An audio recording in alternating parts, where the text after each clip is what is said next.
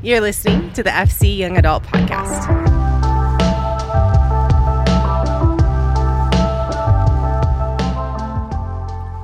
What is good, you guys? Hope that you are doing well. We are in part 2 of Life in Exile, walking through the book of Daniel. Last week we said a lot of context about Daniel, his buddies, and their new life in a foreign land.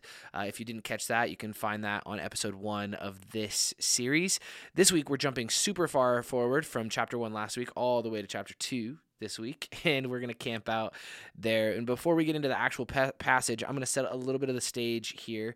For the first 13 verses, this is kind of what goes down.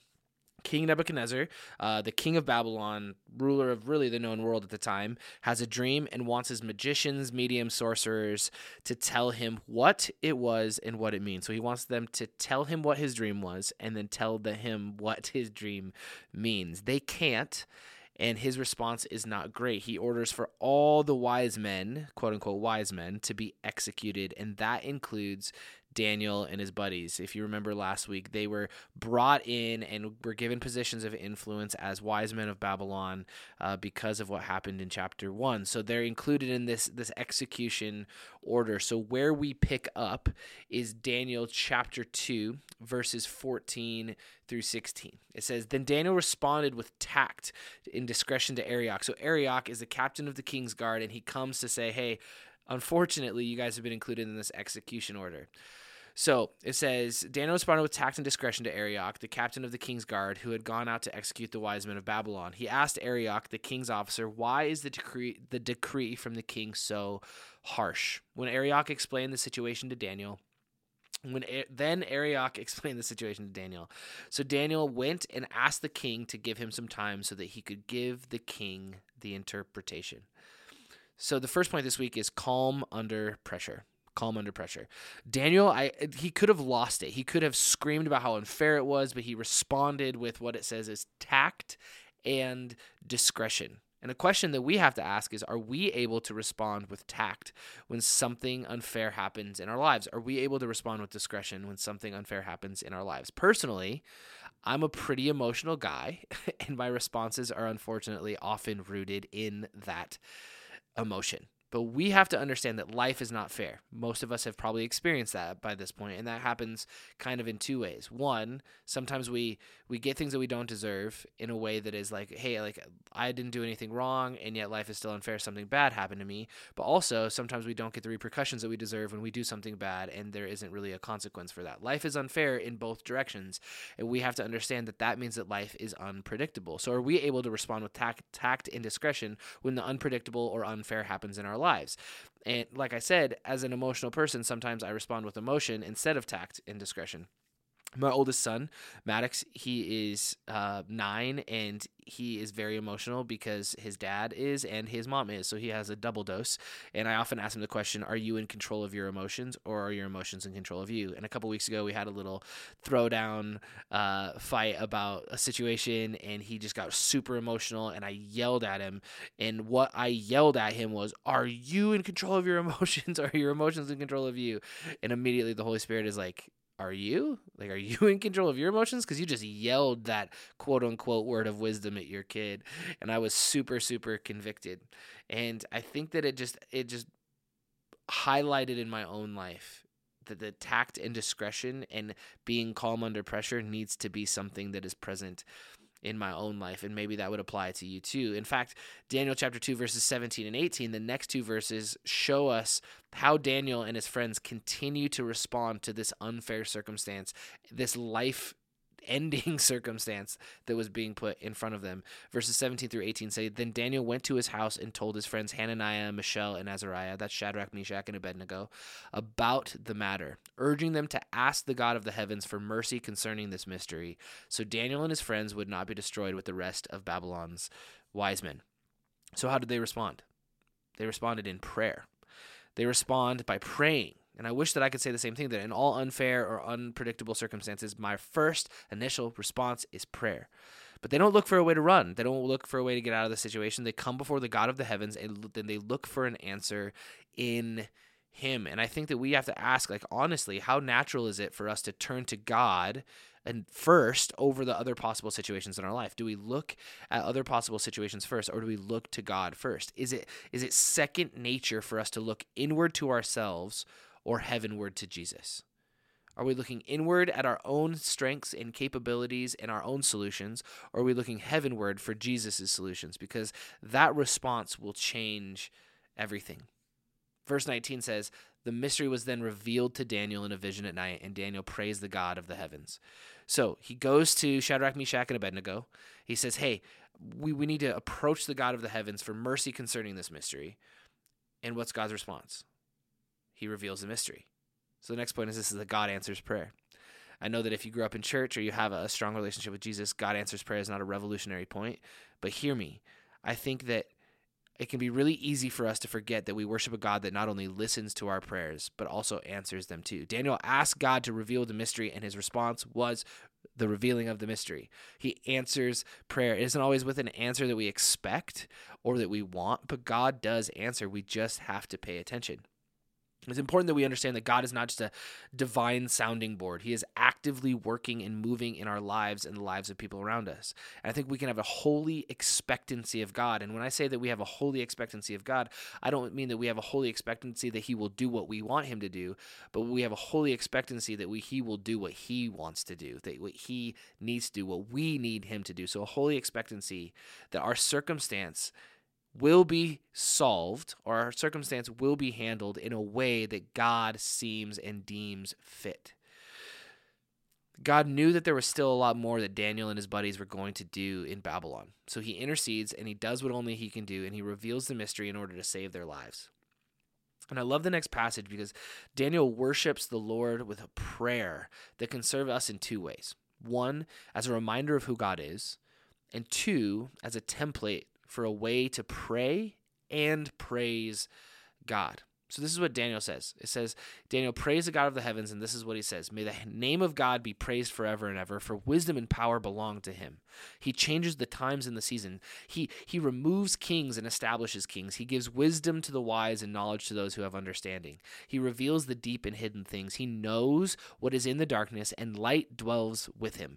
I offer thanks and praise to you, God of my ancestors, because you have given me wisdom and power, and now you have let me know what we asked of you. For you have let us know the king's mystery. And now you have let me know what we asked of you, for you have let us know the king's mystery. So good. So the next point is simply this, Daniel's prayer. And Daniel's prayer is something that I think that we can learn a lot from. And we don't have time to dive super deep in every aspect of this prayer. I think this could be an entire sermon series, but I want to run down the prayer and give us some bullet point things that we could think through, understand, and maybe even implement into our lives moving forward.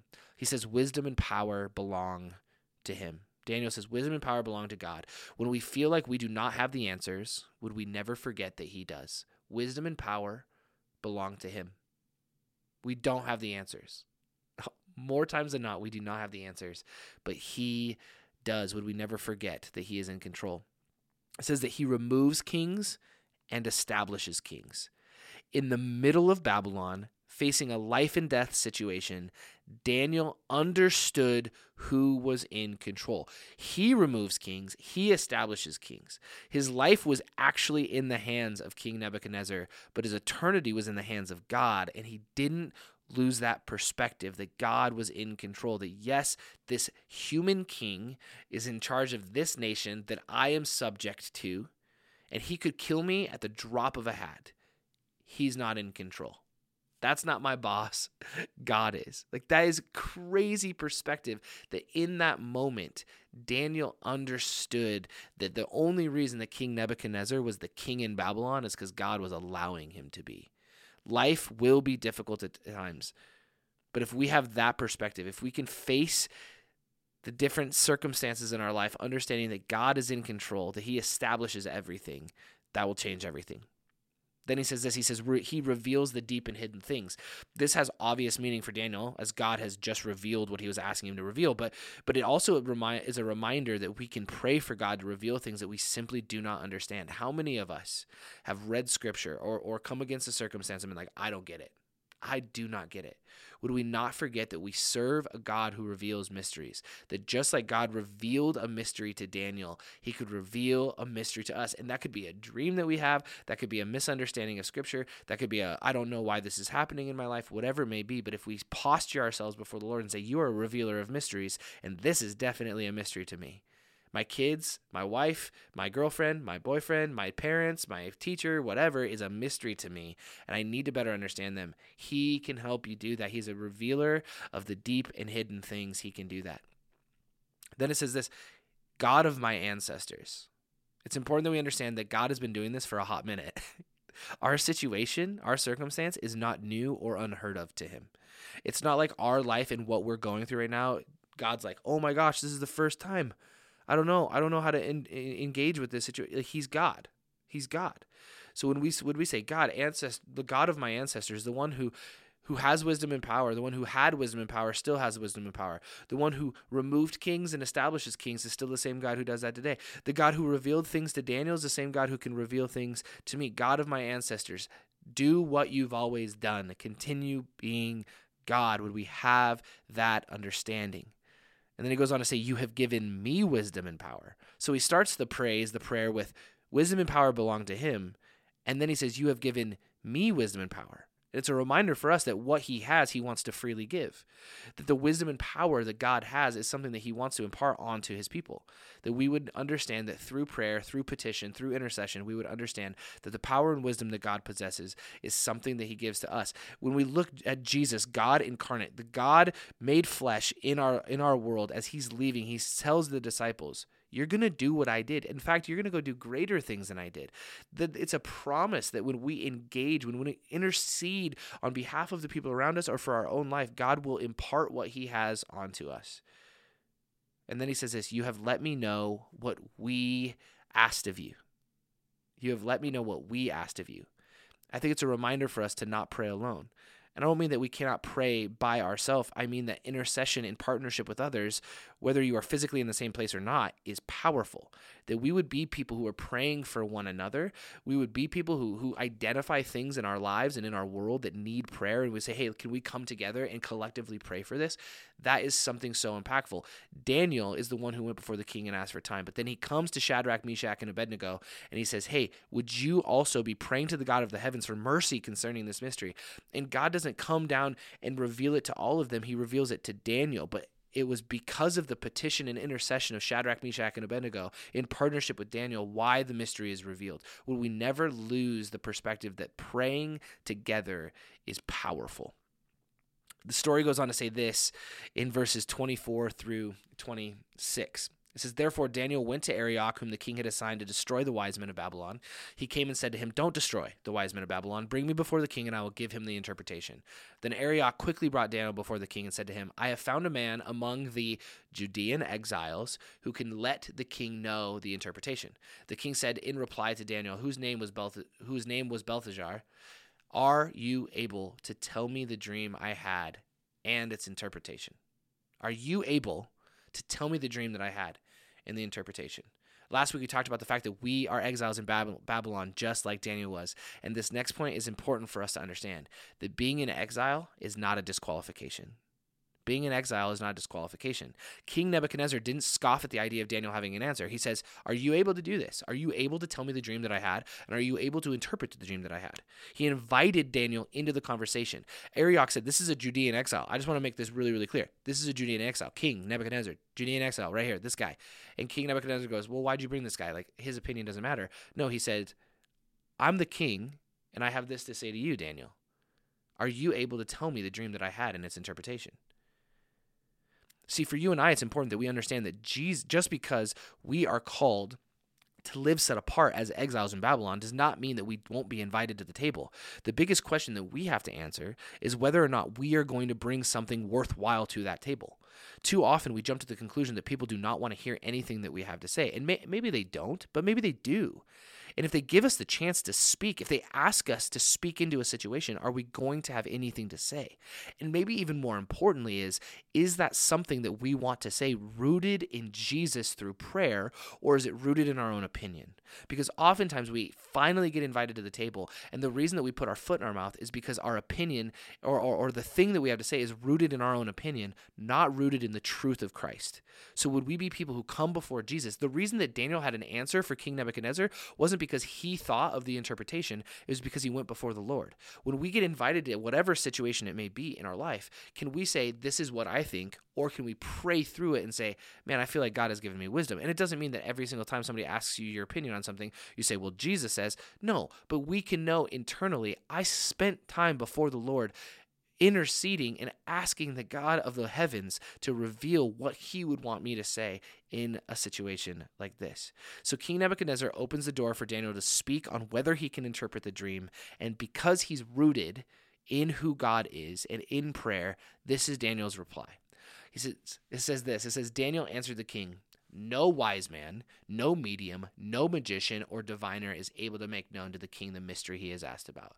But there is a God in heaven who reveals mysteries, and he has let King Nebuchadnezzar know what will happen in the last days. Your dream and the visions that came into your mind as you lay in bed were these. Your Majesty, while you were in bed, thoughts came to your mind about what will happen in the future. So he's saying your dream is a dream about the future. The revealer of mysteries has let you know what will happen in the future. As for me, this mystery has been revealed to me not because I have more wisdom than anyone living, but in order that the interpretation might be made known to the king, and that you may understand the thoughts of your mind. So what Daniel's saying is, it's not about me. And the next point for us is, it's not about us. It's not about us. Daniel could have taken all the credit at this moment. He could have said, yeah, like through my effort and my smarts and all of these things, I have not only thought what your dream is, I have interpreted your dream. Am I not amazing? Instead, he deflects all the praise and all the glory, and he places it right on God. For you and I, the constant challenge is going to be whether or not we want to claim citizenship on earth or we want to claim citizenship in heaven. Because if we look at our own abilities and our own strengths and our own gifts, then we say, I'm a citizen of this earth and I'm a good one. Like I should be high and lifted up among the citizens of this earth. But if we say, no, I'm going to deflect everything and all my praise and all my worship and all my glory is going to go to God, and I'm going to say everything that I am is because of him. That's us claiming citizenship in heaven. Daniel's posture was steeped in prayer and humility, and his life was a walking billboard that said that exact thing. Everything that I know, everything that I do is because of God. And I think most of us would want the same thing to be said of our lives. When we pray about everything and make sure that the glory and honor goes to God, that is us proudly leaning into the truth that we are exiles here on earth and that our citizenship is in heaven. In the next 15 verses, Daniel then proceeds to lay out what the king's dream was and what it meant about nations overtaking and ruling the known world until God eventually steps up, sets up a kingdom that will never be destroyed. And I highly encourage you to go look at those 15 verses because it's crazy to look at the historical context and how it has played out in human history. But after this, he says, this is what you dreamed about all of these different things, and this is what that dream means. Nebuchadnezzar responds. And Nebuchadnezzar's response is found in chapter 2, verses 46 through 49. It says, Then King Nebuchadnezzar fell face down, worshipped Daniel, and gave orders to present an offering and incense to him. The king said to Daniel, Your God is indeed God of gods, Lord of kings, and a revealer of mysteries, since you were able to reveal this mystery. Then the king promoted Daniel and gave him many generous gifts. He made him ruler over the entire province of Babylon and chief governor over all the wise men of Babylon. At Daniel's request, the king appointed Shadrach, Meshach, and Abednego to manage the province of Babylon, but Daniel remained at the king's court. Now, I would love to say that this is the moment where everything changes for Nebuchadnezzar. But we'll see in the next chapter that the dude still needs a little bit more convincing of who God really is. But this moment, this interaction sets the stage for the interaction between King Nebuchadnezzar and Shadrach, Meshach, and Abednego next week. And I just want to end with this. Our obedience might set the stage for someone else's miracle. Our obedience might set the stage for somebody else's miracle. And a question that I would love for you to take with you this week is, what am I willing to do today that might make a world of difference for someone tomorrow? What are we willing to do today that might make a world of difference for someone tomorrow. Thank you for listening to the FC Young Adult Podcast. If you are in the Billings area, we would love to see you at our in-person gatherings on Tuesday nights at 7 p.m. If you're unable to attend in person, there are always ways to engage online. Follow along through Instagram at faithchapel.ya or find our ministry page at faithchapel.cc. You are loved.